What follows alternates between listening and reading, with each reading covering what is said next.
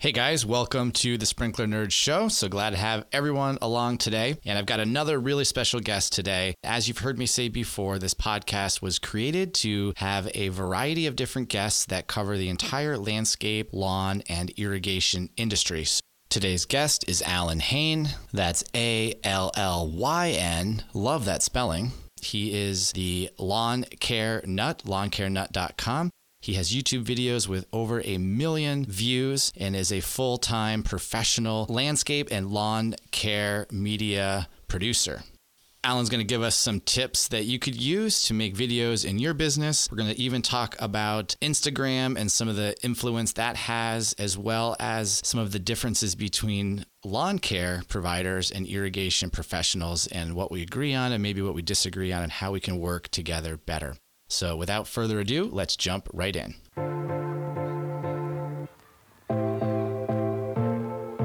If you are an irrigation professional, old or new, who designs, installs, or maintains high-end residential, commercial, or municipal properties, and you want to use technology to improve your business to get a leg up on your competition, even if you're an old-school irrigator from the days of hydraulic systems, this show is for you.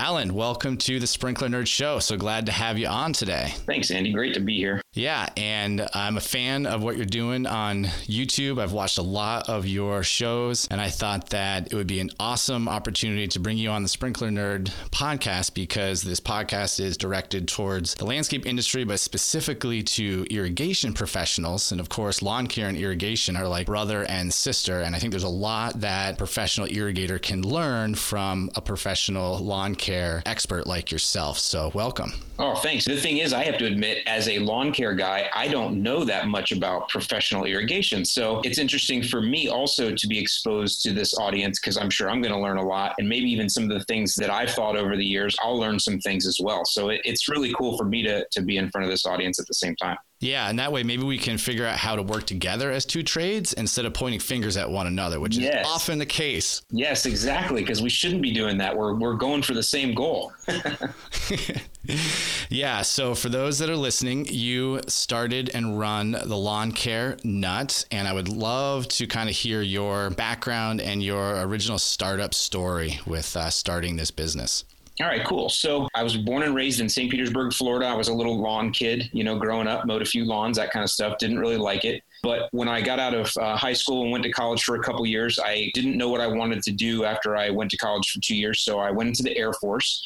And in the Air Force, I was given the job photojournalist, which was public affairs, and, worked for the base newspaper. That's what we had. Every base at that time had a weekly base newspaper. And I was one of the staff writers and eventually became the editor and that kind of stuff. So the reason I bring that up is that's where I originally learned about content and using content to convince and to convert.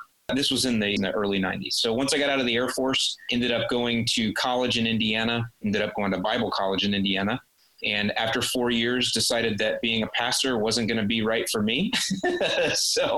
But during that time, I learned how to preach and I learned how to share stories and do all kinds of fun stuff like that and communicate, essentially. But during that time in college, I also had a job at True Green ChemLawn, and that was in Chicago. So I worked on the south side of Chicago, and I was a sales rep. And back in those days, True Green ChemLawn, we ran telemarketing units. I'd even call them boiler room to a certain degree because there wasn't all the telemarketing laws. Now I realize this is pretty much very early days of the internet, definitely pre-smartphone. So the way we communicated was by dialing up, smiling and dialing. So I would run leads every day, get back into the office, call people and sell them services. 6 applications, $39 each, 6 weeks apart, free service calls in between, that kind of stuff, the whole pitching stuff. Or once I decided that college wasn't going to really be the thing for me, I decided to make a career out of True Green, and I spent 15 years there and pretty much held every job inside of a branch office, sprayed lawns, was an operations manager, sales manager, became a general manager, a branch manager, which was a great job. I ran a branch in Hickory Hills, Illinois, over by there, on the south side over by there. And I love to bring up my little Chicago accents.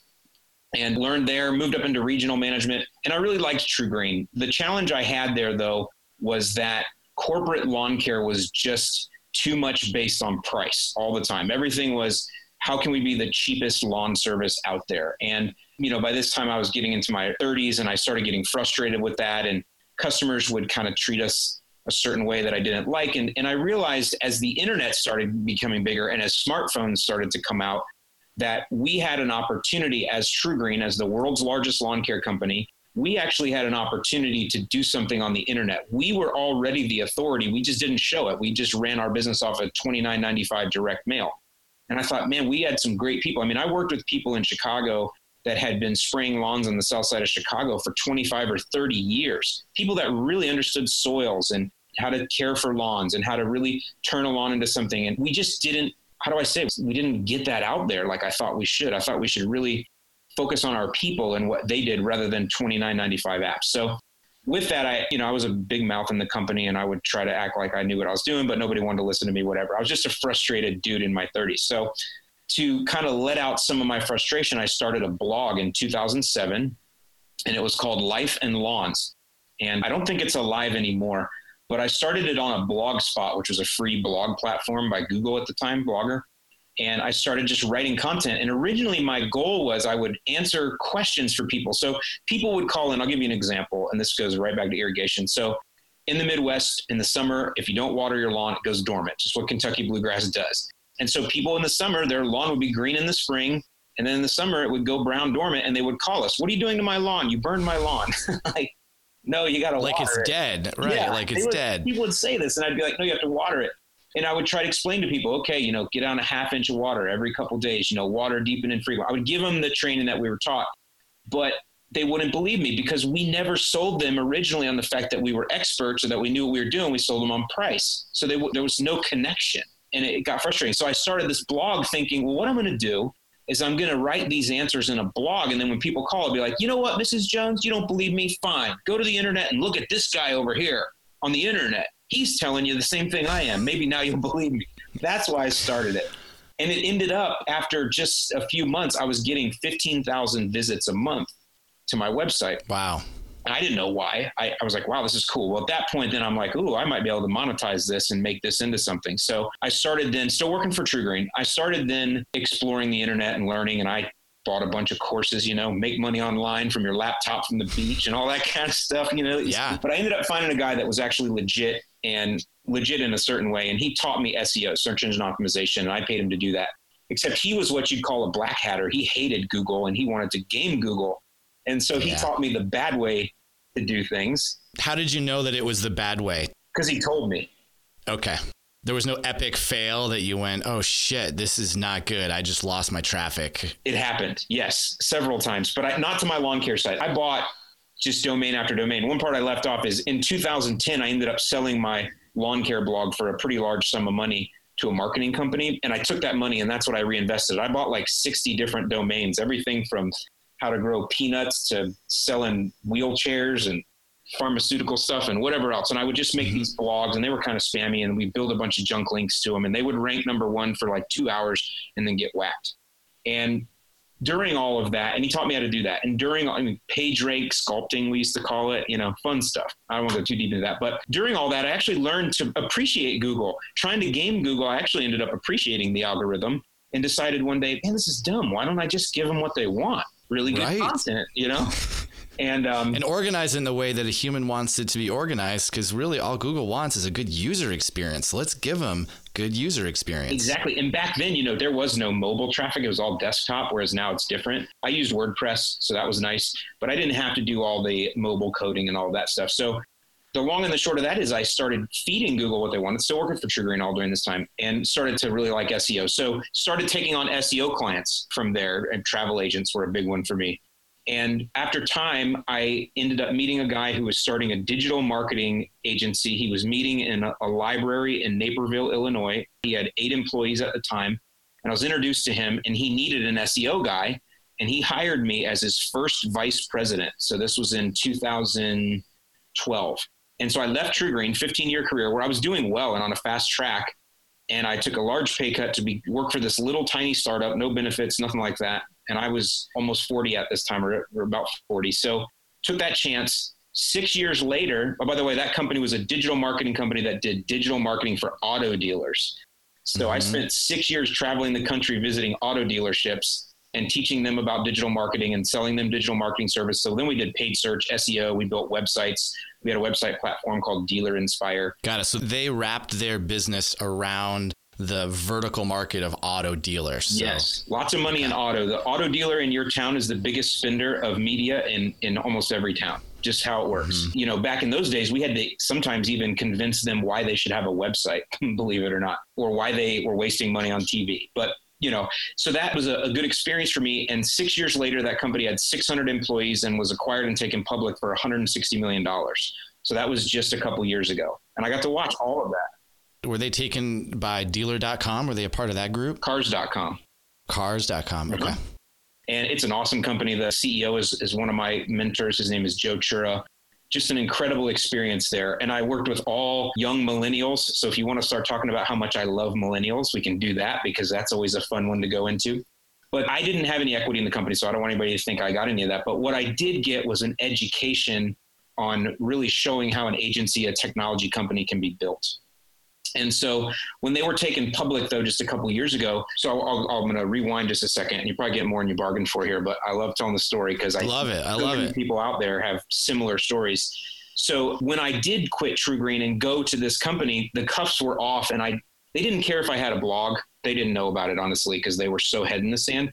But if I would have taken it to YouTube, that would have been a problem. That would have been a non-compete issue. I mean, if you got one of your regional managers in Chicago giving out all the lawn tips, they're not going to like that. So when I went to the digital marketing company, I was able now to go to YouTube because I knew that's really where the audience would be because the lawns are so visual.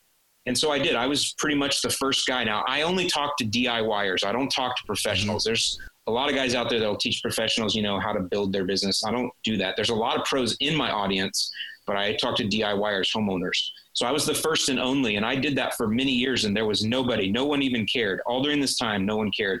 But about 3 years ago, something happened in YouTube, and DIYers in lawn care came, and I was the only one. So I was the recipient of all the views and subscribers, and my channel skyrocketed. So a couple of years ago, it got to the point where if I didn't quit my day job, which at that time was with the digital marketing company, I was going to have a major lost opportunity. So I quit 2 years ago and went full time just doing the Lawn Care Nut on YouTube.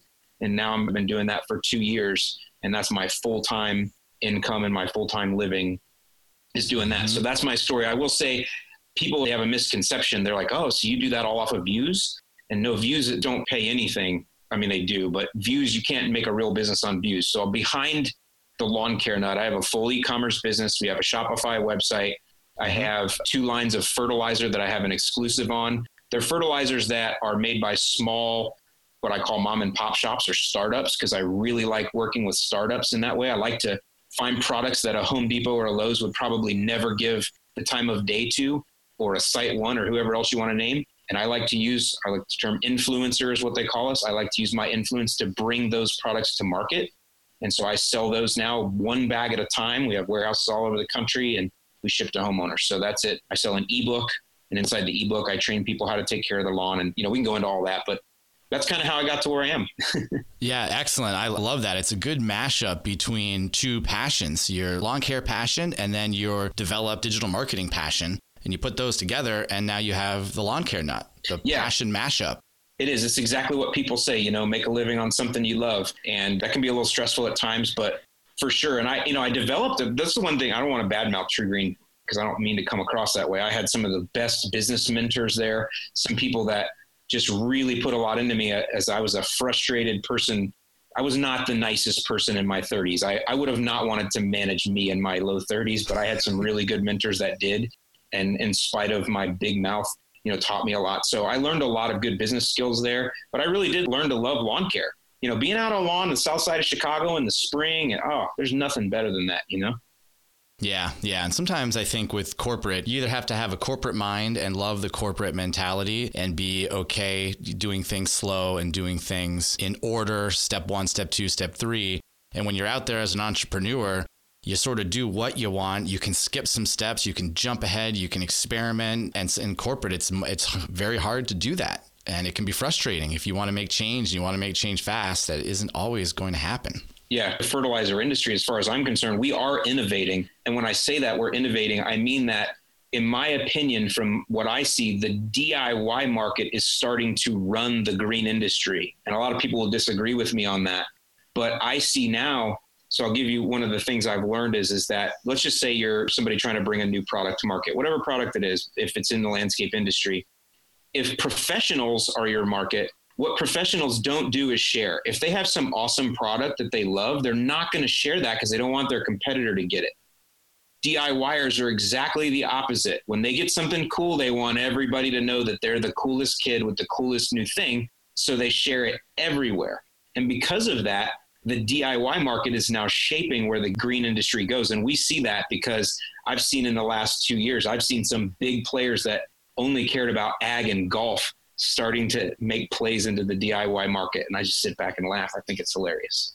I couldn't agree with you more. I don't know why that is, but I feel the same way. And part of my premise for starting this podcast was to try to share, because there's really not a lot of sharing going on. And I think you're right. Sometimes the professionals find something and they maybe consider it to be a competitive advantage. And perhaps it is. However, there's so many little things to give someone a competitive advantage that there's no way you could pinpoint it on one product or one way of estimating, etc. That the more you share, the more you learn. And hopefully, this is my own, philosophy, is that I want to share because I hope I'm always going to be ahead. So I want to innovate faster than someone else can catch up. So you just got to share. I'm a big believer in it. So appreciate that thought. Yeah, there's also the idea of story, telling a story. People nowadays, they don't just want to buy something. They want to understand the why behind it. And a lot of times that's the story you tell. So it's not just about having the great product, but it's the why you use it and how that's affected your customers. Again, telling that story behind the product. That's why I like working with some of the small businesses I do, because a lot of people will invest just because they're a growing company that maybe has started to grow and build their business and they have employees, and people get behind that. They love to see startups. They love to see that growth, and they love to see the American dream come true. And some people will get behind you just for that. And you're right, innovating, sharing, being on top, being ahead.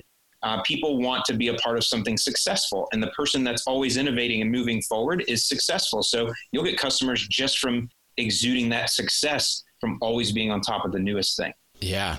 So let's see, before we move into maybe some tips for irrigators, can you talk a little bit about how you produce a video and maybe how long it takes from start to finish, from filming to editing? Yes, for sure. And this will be good for your audience too, because of professionals, because most of them, all of them will tell you, yes, I know I need to be on YouTube or Instagram or Facebook. They know that, but there's these barriers to entry. And the barriers to entry are these things, the equipment, the editing. So YouTube for me, I do it as simple as I can. So I only use GoPros, and I have 2 of them, and that's it. And I film everything in my yard. Mostly what I do though is what I'm doing anyway. So if I'm doing something in my yard, if I'm spraying an application of humic acid and some pre-emergent, for example, well, that just becomes the video, because what I'm doing is what everybody else should be doing.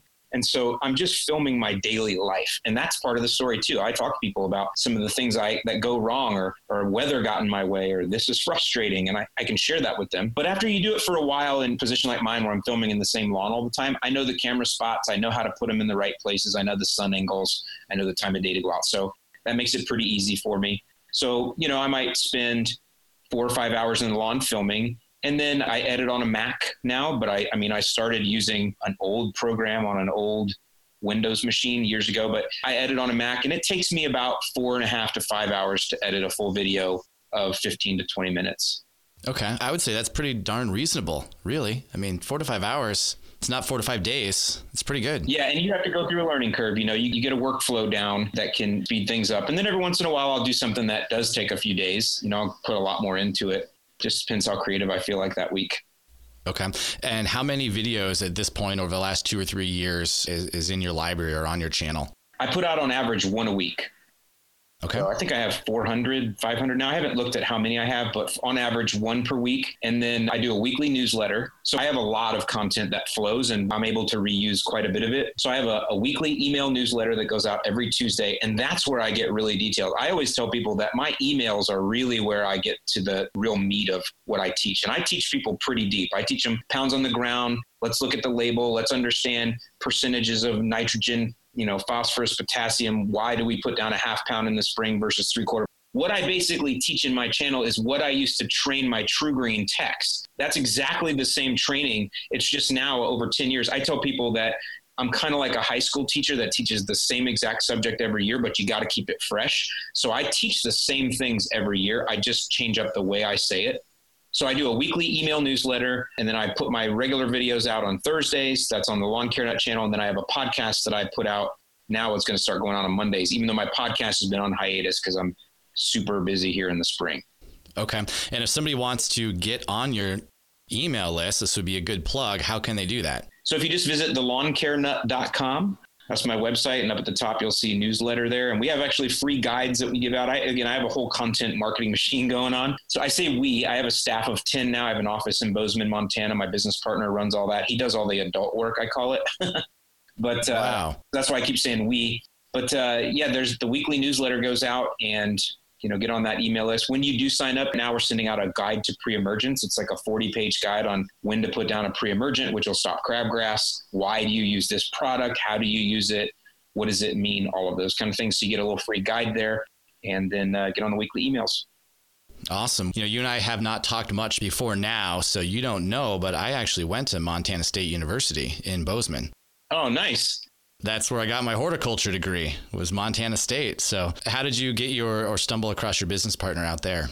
That is fun. That's a great question. So he actually was learning digital marketing in the same class that I was. The same guy that taught him, and we became friends inside, behind this paywall where we were both learning from this guy. And we, over the years, had done a couple collaborations here and there. And then when I needed to bring this business together, he's somebody I trusted to understand. So him and the staff there, they run all of our paid search and Facebook ads, and he keeps the list segmented for email and all of that fun stuff that I love to get reports about, but don't want to manage these days.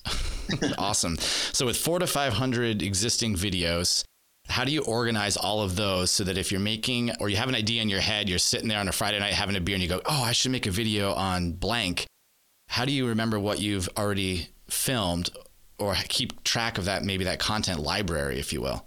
So I actually don't. And that's a downfall of mine, is all of my old content, I very rarely refer back to it. The thing about YouTube is that nowadays it's so all about the fresh velocity that the old stuff just kind of falls by the wayside.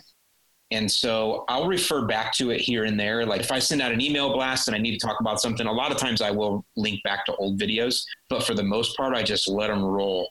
And there are people that'll go through them. That's the fun thing about it. There are people that get involved with what I'm doing and they go look at the old videos and they'll send me emails. Oh man, you used to suck real bad, bro. And I'll be like, I know, so, but other than that, I really don't look at my past videos. It's all about what I have coming up now. Okay. Awesome. Well, this was great content as it relates to the digital side of your business, the media. So maybe let's segue now into the green industry information as it relates to, what a irrigation professional should know about lawn care. And maybe from your experience where irrigation contractors have gone wrong, or tips that they should have in terms of helping or working with their lawn care professional to maintain a healthy lawn. The things that I think may have been done wrong by a contractor, I don't know if they were, because I know so little about the industry. And that's my shortcoming. I actually am looking at myself going, man, I should have educated myself in this regard better. I'm glad to connect with this audience. That's okay, because that means this will be real and transparent, right? So it's almost like you can speak from the lawn care professional side, and maybe it's something the irrigation contractor's done right or wrong. I would say it doesn't matter. I would just love to hear from your experience how water can be helpful or not helpful to the lawn. Okay, so down here in Florida, it's a little different, but when I worked in the Midwest in Chicago, I would find... So I worked on the southwest side. So Orland Park, Tinley Park, a lot of your folks will know that, Frankfort, Illinois. These are areas that in the 90s and 2000s blew up with new construction. So guys would come in, there's this nasty clay, they'd slap some sod down on it, not your contractors, but other contractors. And then there'd be an irrigation system there. And for some reason, so many times I would go out and we would have a thatch problem in that lawn. And I would find that the irrigation was set up for every zone to run 10 minutes every day. Now, I don't know if that's the contractor doing that or what. I don't know who was doing that, But that was the worst thing I could ever find, because you know that a parkway spray is different than something in a wider area of the lawn. And so we would have shallow rooting, we would have thatch problems, all kind of issues with that. And I don't know why that was. So here's what I started doing is I would tell my customers to take the tuna can challenge. And this is one of my favorite things to talk about even today on my lawn. So one of the things I tell people is, hey, a tuna can is about 1 inch deep. What I tell you to do is to get down a 1/2 inch of water every 2 to 3 days, water deep and infrequent. The reason I want you to water deep and infrequent is that will encourage grass roots to go deep and grow deep, but it also allows them to dry out in between so they can handle a little bit of stress and that kind of thing, right? So I would tell people, go out in your lawn, throw a tuna can out there and turn the zone on and see how long it takes that zone to get that thing filled up halfway. Then mark that down. If that's zone 1 and it took 25 minutes, that's what you set that zone to, is 25 minutes. So that way, every time you water, you're going to get down a 1/2 inch, right? And I would tell people that. And I can tell you that in all the years I worked for TruGreen, I never one time saw a tuna can in a front lawn. So I don't think people were listening to me. The other thing is I tell people the same thing, though, with their manual sprinkling. It's just a little bit different. You have to pick your spots and all that. But get that 1/2 inch of water down. So that's the biggest misconception I've found is, why are these zones only on for that long? So you tell me. I think you're spot on. What I find is that you're using a word, a 1/2 inch, and what the sprinkler timer does is it runs a time.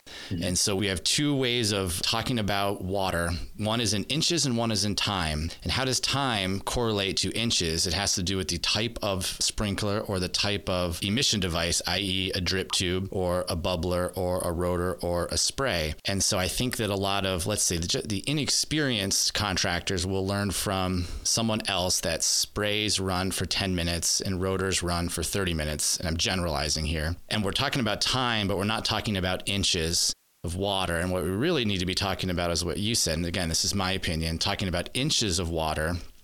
And then we'd have to ask ourselves the question, what is 15 minutes? Maybe I should understand the application rate of this sprinkler. What is the application rate of this rotor? What nozzle is in it? What is the application rate of this drip tube? What is the flow rate of the emitter? What is the emitter spacing? What is the row spacing, so that we can correlate time to inches?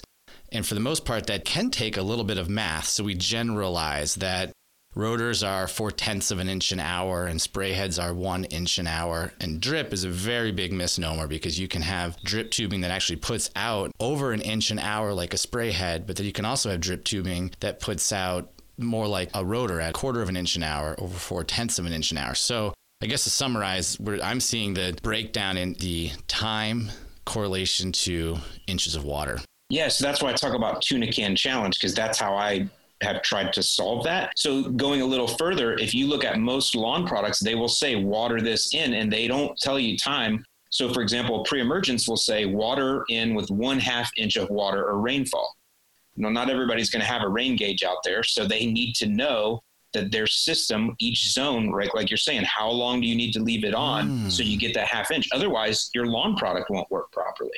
Right. I don't know why I've never thought of this before, but take your typical irrigation zone chart that a contractor should be leaving with the controller, even though many don't. So I would hope that if you're listening, leave a zone chart, and maybe instead of putting the runtime you've set for the zone, keep the runtime, but then add next to it how long to apply a 1/2 inch. So that if, like you said, you're reading the pre-emergent instructions and it says water in a 1/2 inch, and you look and you say, okay, this is going to be zones 2, 3, and 4. It says right here in my zone chart, I should be running it for 28 minutes to get that 1/2 inch. Exactly. And that's why I use 1/2 inch as a standard, so it makes it easy for people. And most lawn products are a 1/2 inch, almost all of them. So it's for watering in products, but also for your regular irrigation. Typically, I recommend a 1/2 inch, unless you're in extremes, but typically a 1/2 inch every couple of days is what I've come to recommend for most grass types. Yeah. And what we find on large projects that have dozens or hundreds of zones, that it is sometimes impossible to run a 1/2 inch, to put down a 1/2 inch, because the run times can become so long that there's not enough time in the day to apply the water. And part of that goes back to the original design of the system, that hydraulically there wasn't enough at the source. So maybe they've designed the system at 50 gallons a minute, and it should have been designed at 120 gallons a minute if somebody wanted to apply that half inch of water. And so I think that a lot of times, typically it's a quarter inch of water, because on your bigger sites, there's not enough time in the day or at night to get that water down all at once. I think on your typical residential home with 4 to 12 zones, it's absolutely possible. But on larger commercial sites, when maybe you can only water from 6 at night to 6 in the morning, you can't put a half an inch down because there's just not enough time to do it. So here's what's interesting to me about that. I'm learning something here. In my different forums and groups and stuff, I all the time will have guys come in and they'll go, hey, I got an estimate for sprinklers, and they'll post it up. What do you guys think about this? And I don't ever comment because I don't know. I really don't know what to tell them, but I watch what other people will say, and it's always about price. This guy's this much. This guy wants $3,600. This guy's $1,800 more. And what you just said to me, though, let me realize that somebody that's going to properly install an irrigation system is a real engineer. You're not just some chuck with a truck. There's a lot of math. There's a lot of engineering there. And that's the story that needs to be told. I would so respect someone, and they don't have to tell me that on the property when they're trying to close the deal. But if it's on the website, let me explain to you why we do all this. Let me talk to you about the education I had to go through.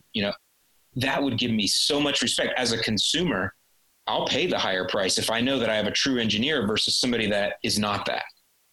Yeah, absolutely. So shameless plug, if you're listening, go back to episode number 4 here on the show. And I talk about learning to estimate, bid, and sell. And so one of the things that I learned early in my career, was fortunate enough to be exposed to, was the value of selling with an irrigation plan. So when you are presenting to the homeowner and you have a CAD drawing that has the system engineered out, you immediately separate yourself from everybody else, and you can be seen in the eyes of that homeowner as the engineer. Even if a lot of guys are all engineering it in their heads or on a piece of paper with a pen, being the professional that has that engineered plan is a really good way to separate yourself. Yeah, I like that. Okay, so we talked about too much watering basically every day for 10 minutes on a zone, and that was causing a lot of thatch problems. What else are you seeing out there? Is there anything specifically in Florida? No, again, I haven't studied the industry that much. Down here, we have rain in the summer, so we don't really do any irrigation from May to like September, because we get rain every single day for like 20 minutes, and it's really heavy, so it's perfect. So I will tell you that I really like the smart controllers that are out now. I don't know all the different brands. I have one. I won't say the brand, but I really like the idea of a smart controller because of the fact that a lot of customers want to hack things now. People want to pull the levers. They want to see the data behind what they're doing. And I think anytime you can give somebody more data about what they're doing and why, it can really help them to really have a bigger investment in that. And I think one of the things where people fail with an irrigation system is they never touch it. They're like, oh, it was installed. It just runs. But here in Florida, you can't do that. And I understand that there's been controllers for years that have rain sensors, but the real smart ones now are truly smart. The one I have, I know it never runs in the summer because it doesn't have to, but all winter it runs and it knows when to run and how. And it sends me an update and tells me how much water I saved versus last year. I love that stuff. It makes me really have, again, respect for that and appreciate that somebody took the time to install my system. Now, where I'm at, my house is 15 years old, so I have a hodgepodge system. There's probably been 5 different people worked on it over the years. So I'm planting a new tree, and I'll dig up like a head from somewhere that was there from years ago. So that's always fun. But I think the smart control systems, I don't know how you guys integrate that. Maybe is there a way for you to get data back from it later on? Maybe so when you're out doing your winterization, we don't do winterization here, but that kind of stuff, can you get data from it to help you to improve later down the road? Yes. So it depends on the type of system and the scale of the system. But yes, you can get a lot of data from these systems, and you can even look at the moisture in the soil over time as it relates to runtime. So one of my favorite, this is going to be specific to a baseline controller, one of my favorite reports to look at, and I can do this remotely. So if you think about me sitting here in my office in Traverse City, and maybe I'm working with a contractor in Washington, D.C., and I bring up their controller. If I look at the report that shows the moisture over a month or over 2 weeks, and I also look at the runtime over that same period, I want to see a runtime and I want to see the moisture in the soil go up, right? If I'm watering, I want to see the moisture in the soil go up. If I see a moisture graph that's flat, I'm going to wonder, is it wet all the time or is it dry all the time? Is this 10 minutes actually not doing anything? Right? And so you can get a ton of information by looking at the moisture and the runtime. And you can also learn how well did they set up their programming. And a good example would be, I've seen moisture graphs both in Boston, DC, and Minneapolis, where a properly programmed system with moisture sensors could go 2 weeks in between watering, even in the summer, if they get enough rainfall. So if you're managing off of a lower threshold moisture value, which means the controller is going to remain off until the soil has dried out to your predetermined set point. Every time it rains, the tank gets filled back up. So every time it rains, you're just skipping more and more and more days. And so if you have a frequent rainfall, you can skip a lot of irrigation where the rain sensor will kick back on in the next day or two because the little cork discs dry out. Meanwhile, the soil is holding that water. And so it's just really interesting when you start looking at the moisture data and run times. Yeah, so that's intriguing to me because of watering restrictions that we have more and more around the country. So if I was a contractor, I would work with a couple customers to track their data for a year or two, and I would use that in my marketing. Look at what we did. This is what they started at, and here's where they went. And now you can even partner with some of the more funky, fresh lawn companies out there that are using some more what you might call sustainable practices in their application, where they're not just throwing down NPK, they're actually using things, they're adding carbon to the soil, they're building soil, they're working on deep roots, because a lawn with deeper roots, especially, a grass type like Kentucky bluegrass, that's typically a more shallow rooted turf type.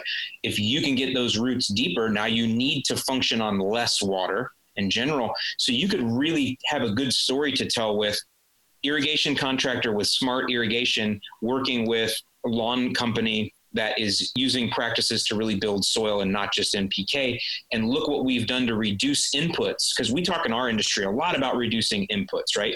Less pounds on the ground, especially here in Florida, it challenges with red tide and things like that. You hear about that in the news. They talk about runoff. We actually have fertilizer bans in most of the summer here because the fertilizer can run off into the rivers. All the rivers lead to the Gulf or the ocean and causes issues. So if you can talk about reduced inputs, not only in your fertilizer, pesticides, that stuff, but you can talk about reduced inputs in your watering. Now you have a green story to tell, and that can really be powerful. Yeah. You'd want that healthy plant, a plant that is very water use efficient, right? Because all your inputs can be less. Exactly right. And that saves money over time too, obviously. Yes, it does. And I think what we see, and there's always going to be people that are doing this right now. So if you're listening and you're doing this right now, congratulations, high five. And there's also people listening that will say, I don't have the time for this. I have more people calling me that want me to come fix their sprinklers than I can spend to, let's say, either properly set the controller or work with them to have a better water use program over time. That right now we are seeing a little bit of the industry trying to understand, how do I charge for this? How do I tell the homeowner that, I'm going to take, 4 or 5 extra hours and this is what we're going to do, and to be able to bill for that time? Mm-hmm. Yeah, I think those are just the challenges everybody faces, right? As technology moves forward, there are going to be people that put the effort into it and they see the value in it, and there will be those that don't. So that's pretty typical across the board.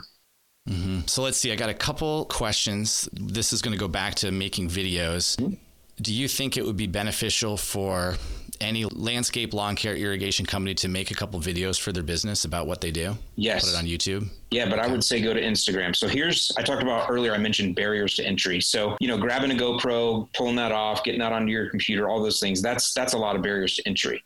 Instagram has 0. So Instagram has stories now. So you just take your smartphone, you put it up in front of your face, and it's like Snapchat was, Snapchat kind of turned into what it is. You can do that now on Instagram, and you can literally tell a story in real time. I love the term look live. That's an old school term we used to use in TV advertising. Look live with auto dealers, try to make it sound like something's going on here now. Oh, I'm looking out across the showroom floor. There's hundreds of people here. You got to get here now. It's a radio ad they recorded the week before. That's called look live. Well, Instagram is literally look live. I can be on a property at any time as a professional, and I can go out, and if I see weeds popping in the spring, let's say I'm seeing early crabgrass coming up. Well, I'm going to get down in the lawn with Instagram, and I'm going to go, see, this is crabgrass right here. You see what it looks like? Now, here's what I'm doing today. I'm putting this down and this down on it, and this is what this customer is going to be able to expect, and this is how you can identify it in your lawn. And by the way, if you're seeing this, call me right now. In fact, hit me back on Instagram right now. So it's literally video in real time. It's real time storytelling, and there's zero barrier to entry because it's on your phone. So that's where I would tell anybody in any trade to start with is Instagram stories. Do you want to hashtag something particular? So if you're in Florida, what you really want is people in Florida, in your city, in your zip code, in your service area to see that. Maybe not somebody in California. So are there ways that you can make sure that story is being seen by local people? Yeah, so you can check in at different places. You can definitely use hashtags, find out, like I live near a town called Lakewood Ranch, and they use LWR as a hashtag. So I'll follow that to find out what things are going on locally.